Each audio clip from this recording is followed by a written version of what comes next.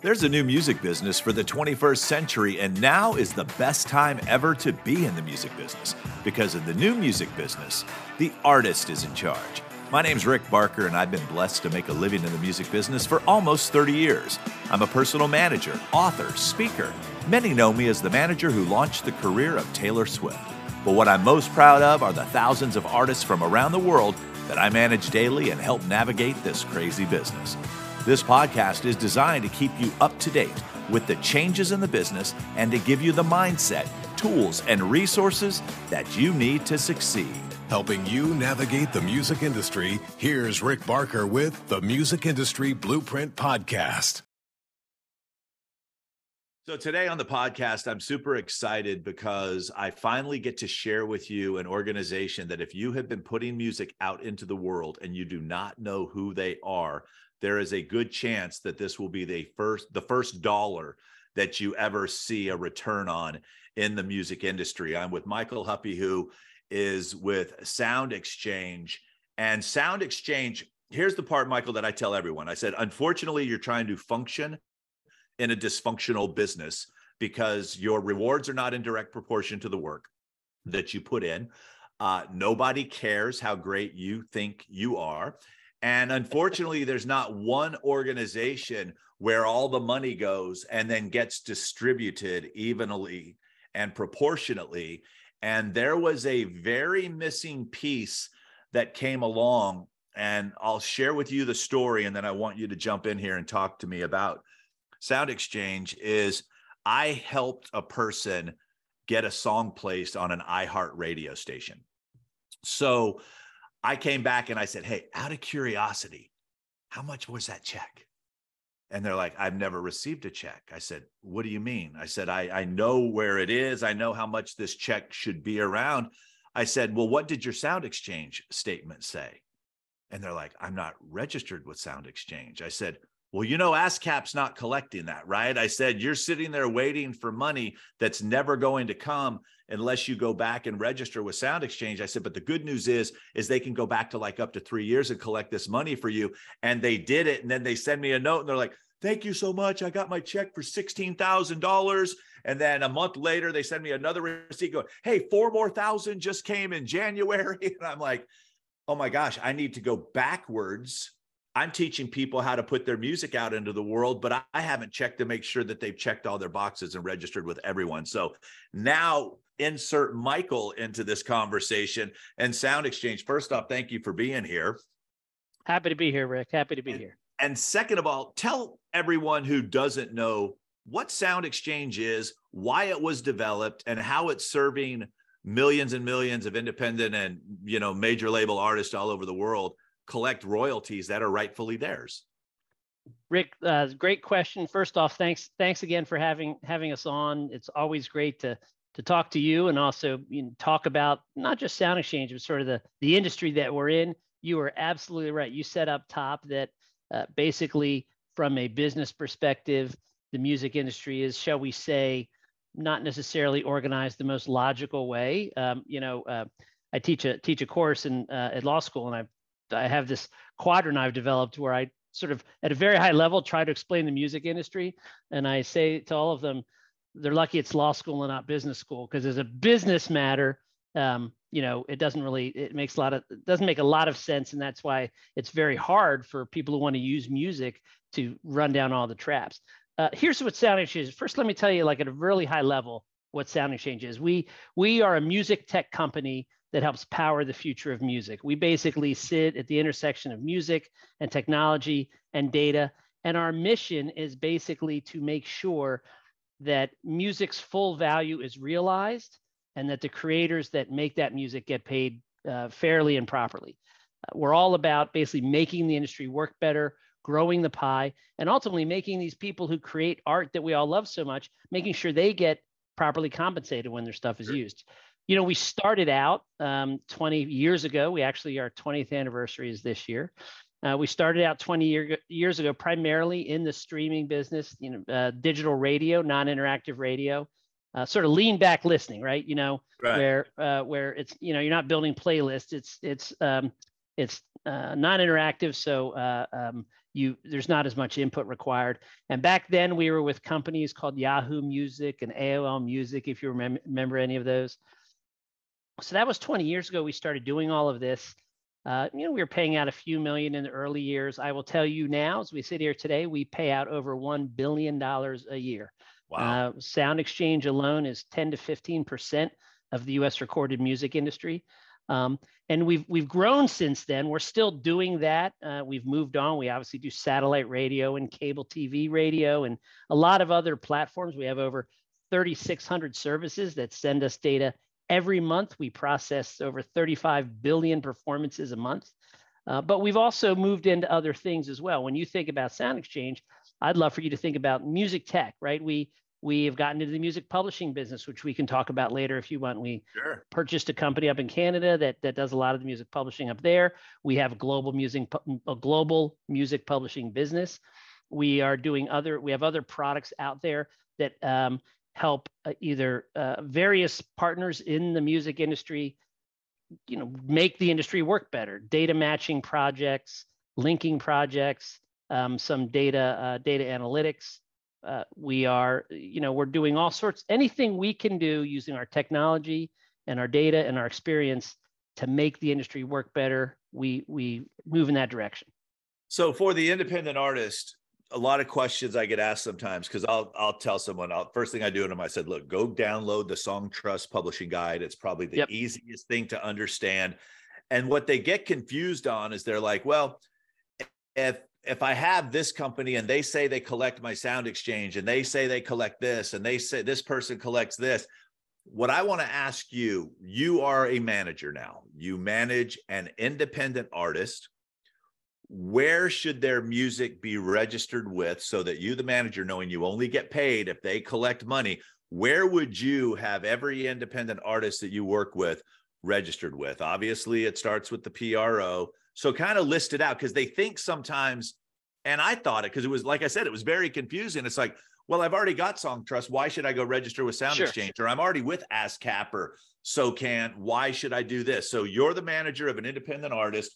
Walk me through, okay, Rick, we're going to sit down and today we're going to register your music so that all your bases are covered and every possible penny that's available to you is there. Who do we sign up with? Sure. So before I list the names, the way when I talk to managers out there in the world or people just learning about the industry, here's how I think about it. I don't know if this will help you or not, but people need to realize there's two products involved in everything, right? There's the song, the notes and the lyrics, and there's the sound recording, which is the actual fixation on the record or the download everybody knows. And I explain to people, say it's like the game of baseball, right? You need a ball and you need a bat to play the game. They're totally different things, totally different products. They're made by different people, have different P&Ls, have different characteristics, are marketed differently, but you need them both to play. So you really have to, if you don't have both. If you don't have both. And then it gets even more fun. Now let me make it more interesting. And this is why the VC guys go so crazy. For each of those products, you have different activities under copyright law. Sometimes you might just need a copy of something. Sometimes you might need to stream it. Sometimes you might want to make a derivative work out of it, like another song or whatever it may be. And ironically, not only do you have to worry about two different products, the song and the recording, but then whatever the conduct is, you got to think, okay, I'm on which half of the industry are you on? And then what the particular conduct is, where do you have to go? So for instance, let's take the song.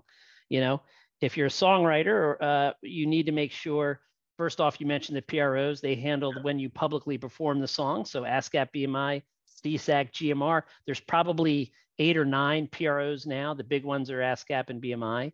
But I think there's more and more of them coming as this industry expands. You also need to think about, if you're a songwriter or a publisher, where is that song replicated? Where does it get reproduced? So you should sign up with the MLC. And the MLC is a fairly new creature that handles essentially a lot of the digital reproductions out there on the, for the big services. So you want to make sure you're registered with them. And those are the two main places you want to go. And obviously your publisher needs to be looking out for everywhere your song might be used for a sync or something like that. And that's just the song side. On the recording side, if you're a recording artist, you definitely need to make sure you're registered with SoundExchange. We handle the public performance of the recording or on digital services that are non-interactive, like I said. So SiriusXM satellite radio, iHeart online, 3,600 over services. That's where you need to make sure you're registered. And then really, you need to make sure somehow that your data gets to all of the big ISPs out there, whether it's Spotify or Amazon or Apple. A lot of independent artists, it's a lot to tackle on your own. So I would suggest you go through a distributor, like a CD Baby or something like that. And that's how you can get your metadata populated out there. Because here's the thing, metadata is not the sexy part of the industry. Nobody joins a band so that their database fields are filled out properly. You don't start a record label because you're really interested in having great metadata, but it's the oil in the engine. It is the thing that helps remove all this friction in the industry. So much money and royalties get tied up in all of these different processes because people don't have the right data, or maybe they have the data, they don't have the data at all, or maybe they have conflicting data, or maybe they only have the data for this country, but they don't really know what's happening over in Europe. So making sure if you're either a songwriter or a performing artist, out of the gate, like before that stuff is released, you should have all of that information accurate. Who owns the sound recording? Who are your backup vocalists? Who are your backup musicians? Who's the studio producer? What are the splits for all the songwriters? And these are things that you need to stay on top of if you want to make sure you get paid properly. Well, and no one in the beginning, all they think is I'm just going to record, I'm going to put it out there. And then they wonder why they didn't get any money. And then they don't understand neighboring rights, and they don't understand. It's like, I sit there and I tell them, it's like, just make sure all your boxes are checked. Sometimes your distributor will do that with you, but it's your business. So you need to go back and say, okay, do you want to use your own ISRC codes? Do you want to use those that the distributor gives you? It's like if the distributor uses theirs, you don't really have access to go see the back end. But if you use your own, so there's so many different things. And that's where I think a lot of the artists get confused, is that they think they're covered. It's like insurance. You think you're covered until the accident happens. And then you realize, oh, crap. I didn't take that part of it, or, oh, that's only covered here and it's not covered there. And that's why the publishing side confuses everyone so much. They were like, but Rick, when somebody plays a song at radio, that's like 9.1 cents that goes out to the songwriter and the publisher. I said, yeah. And back in the old days, the publishers and the songwriters were excited, but the person who funded the whole operation, the record company, they weren't getting paid until you sold a record. And that's why all of a sudden streaming comes along and says, oh, why don't we do this? Why don't we pay the publishers and the writers the least amount, and the recording person who owns the recording the majority of the stuff? And they're like, and everybody was just, I'm like, no, there's no function here. This is a very dysfunctional family. Right. And it's like, there's so much happening. And then companies like yourself and the MLC and Song Trust and all the different PROs, they were sitting there. It's like somebody goes, well, I have CD Baby, so do I really need Song Trust? And I'm like, well, no, because CD Baby, if you're with CD Baby Pro, is powered by Song Trust. So it was just, and I'm just like, shit, when were we going to make this business easier for everyone? Right. Well, and in some ways, go back 20 years when we first started. The thing that SoundExchange does, and on the recorded side, this right didn't even exist in the US till 1995. Wow. So unlike the rest of the world, in the rest of the world, at least most of the developed world, if you're sitting in a pub or listening to FM radio or hearing a streaming broadcast or at the dentist's office, wherever you are, when you hear music, that when it's being performed publicly that way, both the songwriter and the performer gets paid. In the US, the performers were paid nothing, zero, zilch, until 1995. So, people that came up in the industry in the 80s and early 90s or 70s, they weren't familiar with this in the US because it wasn't a right that we had. Finally, in 95, we got some of that as an industry, meaning if it's digitally performed through streaming or satellite radio or cable TV, finally you have to pay both the performer and the songwriter as it should be. We still have this big, huge gap where FM radio in this country, Right. the 10 to $15 billion FM radio business, they make, I think it was that last check, 11 or $12 billion a year off the music. They still don't pay the performer. They just pay the songwriter, and they should pay the songwriter. It all begins with a song, of course. We all know that saying. But if you want to really have it blow out and be really successful, it helps when it ends with a recording. Well, it was interesting because I was working at Big Machine Records at the time when Scott Borchetta struck the first deal with Clear Channel at the time, that the labels would start getting paid a percentage of this, because everyone was asking me, they're like, Rick, why did the 360 deal come about? I said, because the record companies wanted to start getting paid from at the beginning of the relationship and not the end of the relationship. And now that we're in a singles driven business, there may not be a record that ever gets released.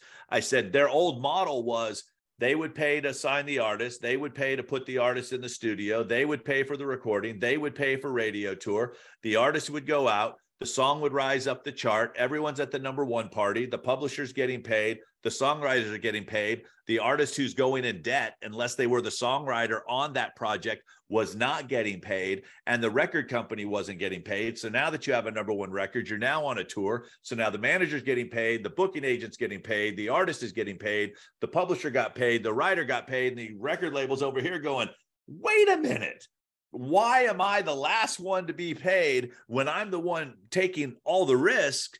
And that's when 360 deals that said, okay, let us partake a little bit in this and let us partake in a little bit of that. And what I was trying to explain to artists as the manager at the time is I'm like, look, you want to pay the bank back as fast as you possibly can if you want to continue to have a seat at the table. I said, because if you don't pay the bank back, and they're like, but the record deal was written to benefit the record company. I said, the deal's always going to benefit the person putting up the money. That is life. Why should this be any different? I said, and unlike a loan, you're not in debt to the record company. If they put $250,000 into you and then they decide to drop you, you get to move on. They're like, oh my gosh, we didn't understand that. And that's kind of why I started my business 12 years ago, was to say, here's all these independent artists. And I started Google searching how to get a record deal, how to get a publishing deal. And all they were old interviews with Clive Davis. And I'm like, oh shit, there's a hole here that I can fill. You know what I mean? It's like I launched one of the biggest stars in the world. I come from radio. I've worked at the record companies. I've been on major tours. I've gotten artist publishing deals and record deals. This is where I'm going. And then what I did is just went out and found smart people like you that could come. I said, I'll go build the audience, and then I'll bring in the smart folks to explain it to them. And then the more I hung around, the more I got to learn certain things to where I could guide independent artists and say, look, I'm not your manager, but if you aren't registered, like I told you with that story, one day I just went to everyone and I said, hey, here's what you guys need to do. Go in right now, go to soundexchange.com and register. It's free. They're like, what? Yep. They went in. They registered. I said, insert your song titles. I said, they're sitting on a whole bunch of money. They're waiting to pay somebody. And if it's your money, you might as well be the one to get it. And when that first check came back, and like I said, it was like $16,000 in like October. And then he sends me another one. It turned into a game to him, because now he's like, okay, I got 4,000 from Sound Exchange in January. I want to try to double that in February. I'm like, well, it doesn't really work like that, but I love your enthusiasm. Right. I love where you're going. But to them, that was found money that was rightfully there. So explain to people how to best figure out if there's any money that's owed to them. Sure. We'll start there and then I have a follow-up question on that. And you're absolutely right. You know, the stories, so we pay out, we have over 600,000 accounts that we service, and we probably pay out in any given month, somewhere to, call it 20 to 40,000 payments go out. And Rick, we send, and we, people may not realize this, we split it 50-50. So when we get $1 from, say, Sirius XM satellite radio as an example, we'll take out our very small admin fee, the lowest in the industry, which we can talk about if you want, blows away anybody else. But 50 cents goes to the owner of the sound recording, which, historically was the label. More and more, that's not necessarily the label. A lot of artists are keeping their own sound recording rights. 45% goes to the featured artist. And another cool thing that people may not realize, 5% of everything we get goes to a fund that pays that pays background musicians and vocalists. And what I think is cool about that is, look, those, some of those session, men and women who are, they can make, they have a huge impact on the recording, right? The one I would use is like, the sax line in Baker Street or whatever it may be. And historically, they didn't really participate in downstream revenue that much. They went in, if they were lucky, they got double scale for their session, and that was it. With Sound Exchange, they participate downstream. 5% of everything goes to a fund that pays these folks. So, so that's how the money gets split. And yes, we send very sizable checks to the big record labels and very sizable checks to the big artists, like the one, the one that you spend so much time with. But you know what is interesting? We send a substantial part of our payments goes to sort of the up and coming or the middle class artists, sure. Because the beauty of what we do is there's no limited real estate. What do I mean by that? In the old days, you were fighting for limited space on an FM dial, right? Very little real estate. Or you were fighting for the end caps at Tower Records. Everything was driven by like the terrestrial radios and sales. And that tended to consolidate folks at the top, right? A huge percentage of the money went to the top, call it 20 or 30 acts. The beauty of streaming online is you don't have limited real estate. Wherever you live, in whatever part of the world, regardless of what your musical itch is, you will be able to scratch it. If you lived in New York City and you wanted, Cajun Zydeco, you probably weren't going to be able to find it, but now you can be in New York City or Alaska or South America and get that music. And what that means is it helps spread all of the revenues over a bigger stream of people. So we send payments to a lot of middle class or the artists who are still struggling day to day. You mentioned your friend, the $16,000 one. Yeah. Some of the most the most memorable times in my job are when you run across, again, I'm happy to help support all layers of the industry, but when you get the letters from, there was one time where we were trying to find the widow of this Delta blues singer, right? And we had a substantial amount of money, the person passed away, records weren't kept really well. We were trying to track them down, and we finally found her, and she was just, tearfully joyous at getting our check, and we saved her house. She said they were about to foreclose on her house, and this was going to save her house. Or where you get the band. There's another time we had a band who was on the road, living gig to gig, sleeping on friends' couches. They were about to give it up. It's a very hard life, better than most. Sure. Touring is extremely hard. It's it's hit or miss. It's long hours, long days, long times in a van. And this band was about to give it up. We reached out to them. We found them. It might've been at South by. I can't remember where we found them. And we, because of our outreach and because of the money we paid them, it sort of incentivized them to keep going on. And Rick, it wasn't just about, now I have, now I'm making more money. It validated them in some way. Like, there's people out there listening to me. Oh my God, I really can make a living of this. I have an audience. Let me say this real quick too, it is not Sound Exchange's job to track you down. That's a rarity. If you guys were spending every day, you would have to hire thousands of employees to track down the people.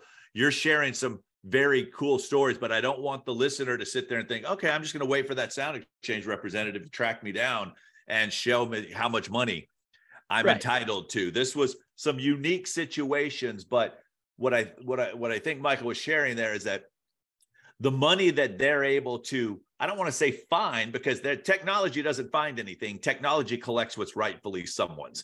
So it's not like they're finding money. It's this money sitting there waiting for you. And when you go feed the technology, when you go register with soundexchange.com and you give it the information that it asks, the technology is in place to be able to automatically do this for you. So once again, I'm going to write this in the show notes. 50% goes to who? The first 50? 50% goes to the recorded owner of the sound recording. 45 to the performer. 45 to the feature artist. Okay, feature artist. And then 5% to a fund that for background musicians and so vocals. there is no publishing or songwriter share from what Sound Exchange collects. Well, not from what we're talking about today. As I said, we have a company up in Canada that does publishing, and we have a global publisher business. But for this purpose, we don't collect. One thing I do want to say, though, you mentioned it's not our job to find people, and you're absolutely right. It's on them to sort of come to us. But I want to highlight, even though we're not obligated to do it, we do, I think, very amazing things to try to find people. Oh, I could imagine. Get them right. Like one of the favorite things that I literally every year we go to South by, and we get the download in advance of South by Southwest. Sorry, I assume everybody knows what I mean by that. Right. No, they got it. And we get a download of the list that in advance, the 6,000 or 7,000 bands that are coming, and we cross-reference against our unpaid list. And we both send people to their gigs, but we also put up flyers all over the place. Do you know any of these bands? We have money for them. And you should have seen in the early years, people thought they were getting punked. Come on, someone said you had money for me. And I was like, that is brilliant. That is absolute brilliant. So let me ask you this question. So you're able to hold on to past royalties for how long before people hear the story? There's the black box. And if you don't collect what's in there after 3 years, the money gets distributed. Walk us through that real quick. So every collective in the world, everybody who does what we do or similar to what we do, including the PROs, including over in Europe, everybody at the end of the day has some money that they can't pay out. Often it's because of bad data or messed up data that you can't fix. But some of it may be for people you try to find, and you haven't found them, and eventually you have to get it off your books. You can't keep it on there forever. And like I said, we do things at South by to try to find people. We have an industry relations team who a lot of what they do is tracking down people, and that's a great job, by the way, Rick. I mean, can you imagine your job's to find people and tell them you have money for them? What a job. We do matches with a lot of the distributors, a lot of the big labels, sometimes CAA. We do regular matches with them to see if they can help find it. But eventually, at some point, technically it's 3 years. We often wait a little bit longer. Sure. In fact, we waited 10 years before we did our first release of the money. And then what happens is when we finally do release some money, we don't. We basically refund it to all of our constituents. So, if you look at if we do a pool release in Q1 of a given year, we will look to the past 3 quarters and refund on a pro rata basis for all the plays over 3 quarters of a year, refund that money, and they actually get it as a refund. If any of your listeners see a admin rate refund on their statement, that's what that is. It's returning money because, really it's in a way a windfall. It's money that should have gone somewhere else, but for bad data or but for our inability to find somebody.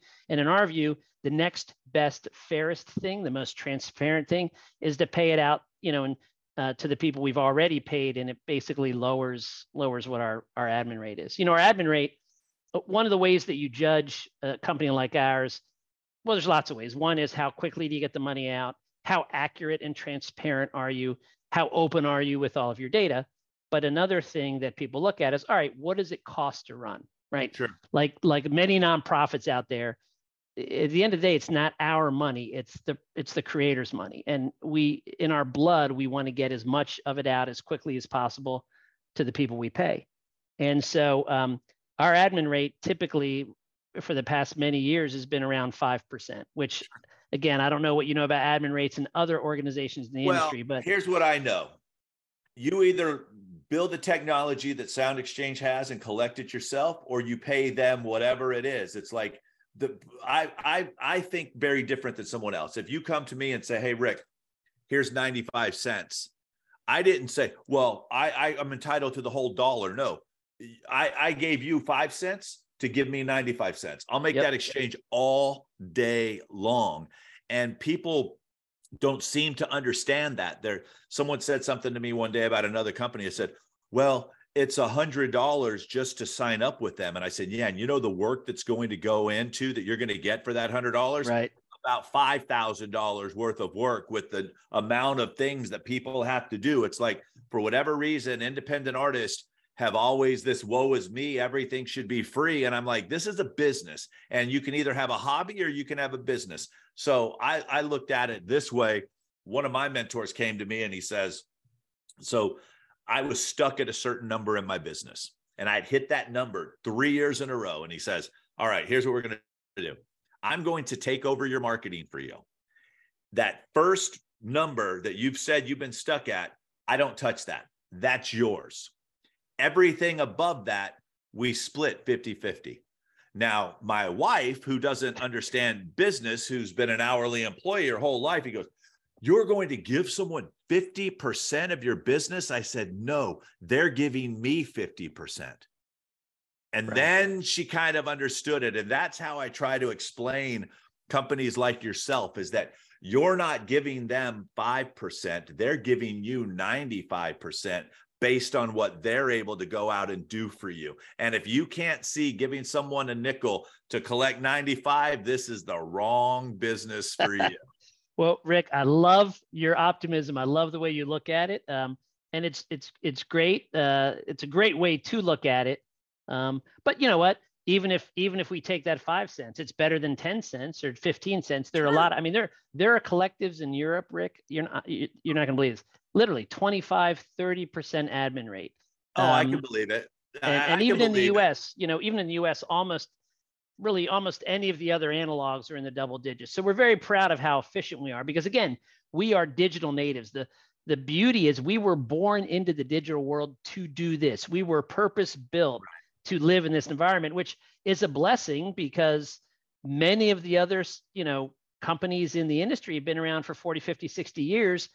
And they were built around a business model that, to be honest, isn't that relevant anymore. They were built around a sales model, like you said earlier. It was all around selling, 45s or 33s or CDs. And now very few people buy. It's all about the listen. And it's a totally different model. And they all have to adjust, whereas we were born into it. Well, and here's what people need to understand. There's always going to be somebody that comes along that says they can do it cheaper, that says they can do it better, that says they can do it whatever. Let me warn you on that. There's a reason that companies like Sound Exchange have been around as long as they have. One is because they've already built the trust. One, they already have been sending money. They have the relationships, they have all those things built in place. There's always going to be someone that comes along and says, hey, we'll do it for 2.5%, or we'll do it for this. Very funny story, Michael. When I was managing Taylor and iTunes just became a thing, there was a company that showed up and knocked on the label's door and said, iTunes keeps 70, label gets 30, we're going to switch it. You keep 70, we'll take 30. And the label got all excited. And then me, the manager with no experience, I raised my hand and I said, but let me ask you, do you already have the relationship with the consumer? Do they already trust giving you their credit card information? Yep. Because if you don't have the reputation and what iTunes has already built, then it doesn't matter what you offer me, because you're never going to collect it. It's always going to be about the end user. So musicians, people, don't always chase that new thing that comes along that promises you something, because there's a lot of startups that, had I shifted my business model or moved my clients into, that I would be fired right now, because those companies no longer exist. Everyone seems to feel that they want to come along with this new idea. So understand who you're getting in bed with. Make sure it's like you're making fractions anyway. You might as well collect as many of those fractions as you can. So go ahead and start utilizing companies like Sound Exchange. SoundExchange.com, obviously the best place for people to go register. The other question I get asked a lot, is this only for people in the United States? Absolutely not. Yeah, SoundExchange.com is where you go to register. We actually have resources on there where you can look at, our unregistered list. And we basically, we will register for any performer who comes directly to us. So first off, registration's free. I should tell you that. Doesn't cost a penny to register with Sound Exchange. And you can be an American, you can be ex-US. We also, if you if you actually sign a membership agreement with us and give us some what we call mandates, we can collect around the world. So we have reciprocal agreements with, organizations who do what we do, and in 50 plus countries around the world. We probably have, 80 to 90% of the globe covered in terms of, so we can not only give you what we get here in the US, but we can also, if you sign up, also free, by the way, also free to become a member. Either you register just to get your US stuff, you become a member and you can give us mandates to go around the world. And, we will go and collect from England and Germany and, and all those other places. Let me ask you this then. So would that replace a Song Trust? Well, I mean, I think Song Trust does a similar job on the publishing side.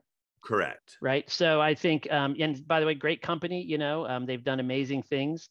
And if you're a publisher, you'd want to sign up with an organization like that as well. The reason I'm asking is because it's $100 to sign up with them, and then they have their double-digit percentage that they take. And if you're a publisher and you don't want to build relationships with everybody in 200 different countries, then once again, that's found money on this. So if I were to become a member with Sound Exchange, this is for me, the performer, correct? Yes, this is the Sound Exchange, and much of the $1 billion that we pay out is focused on the performer, the artist, the featured artist, yep.